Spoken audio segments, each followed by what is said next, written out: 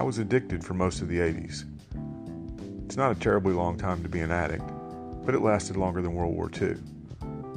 There's one novel, Cujo, that I barely remember writing at all. I don't say that with pride or shame, only with a vague sense of sorrow and loss. I wish I could remember enjoying the good parts as I put them down on the page. Stephen King.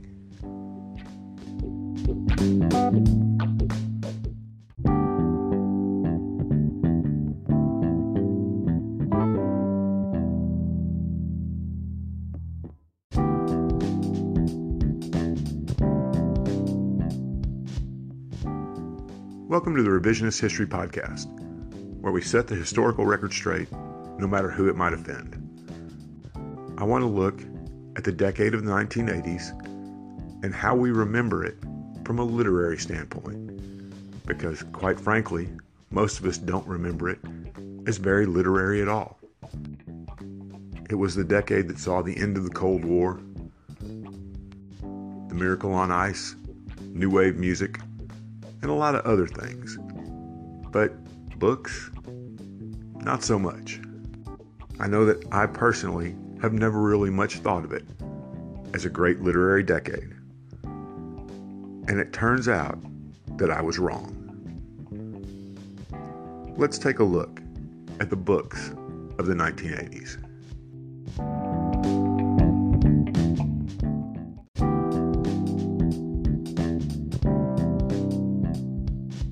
Like most of us who survived that decade, I remember it most for the music and the John Hughes movies, but only vaguely recalled specific books from that time.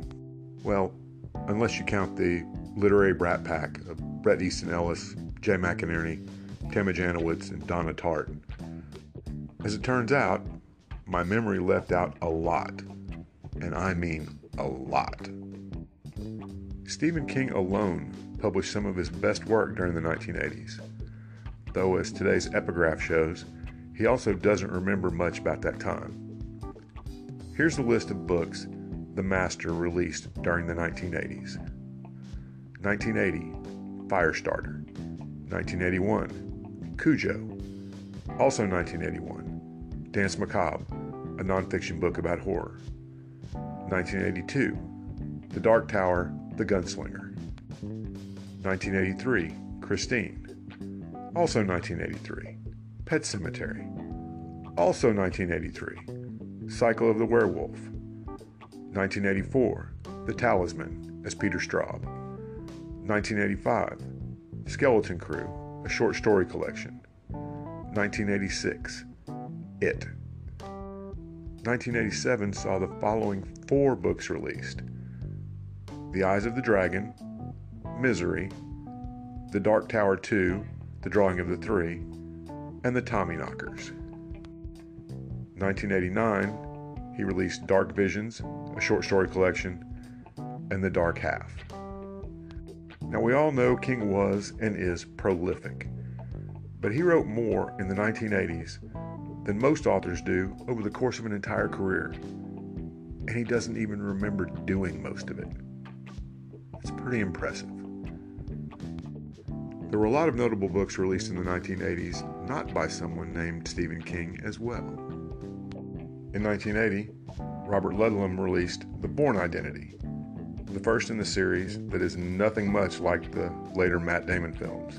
1982 delivered Alice Walker's most famous novel, The Color Purple, another book that is, sadly, less famous than its movie version. In 1983, Terry Pratchett's The Color of Magic debuted.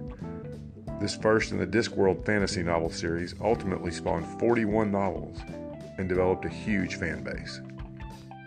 1983 also saw the English publication of Umberto Eco's classic bibliomystery, The Name of the Rose.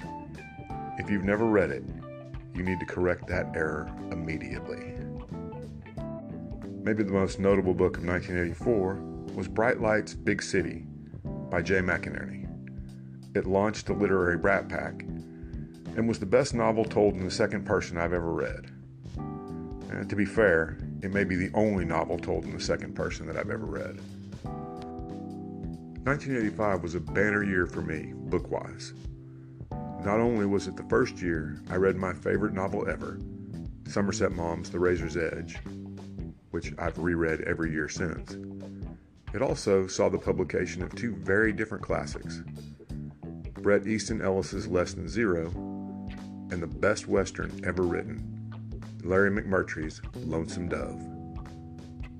1985 was also the year Margaret Atwood's The Handmaid's Tale was published, though I have yet to read it and won't until all the political hubbub around it dies down. In 1987, Tom Wolfe released not only his most famous book, but one described as the quintessential 1980s book, The Bonfire of the Vanities. To be honest, I've never finished this one either, mainly because for whatever reason, I don't like Wolfe's writing style. Maybe that'll change someday, but that day is not today. 1988 saw perhaps the most controversial book of the decade released, maybe one of the most controversial ever. Salman Rushdie's The Satanic Verses, which was based in part on the life of the Prophet Muhammad, caused such a violent reaction among some Muslims, including Iran's Ayatollah Khomeini, who called for Rushdie's assassination in a fatwa, that Rushdie was forced into hiding for the next 9 years, and several of his translators were attacked. In fact, his Japanese translator was assassinated.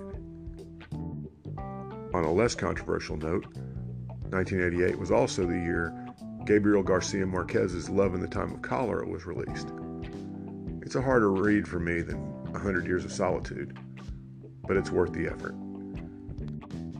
A few others of note from that decade would include Kundera's Unbearable Lightness of Being, John Irving's The Cider House Rules, Isabel Allende's The House of Spirits, and Susan Hill's excellent ghost story novel, The Woman in Black.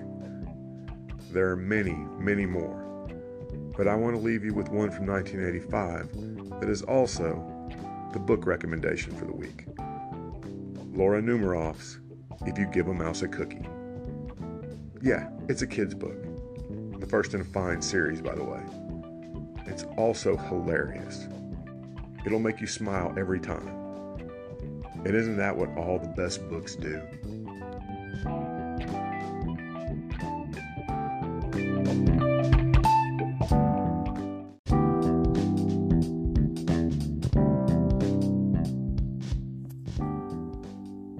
Thanks for listening to today's episode. I hope you found it both informative and entertaining. If you'd like to help us keep episodes like this coming, please consider clicking on the Support This Podcast link in the show notes. Thanks a lot.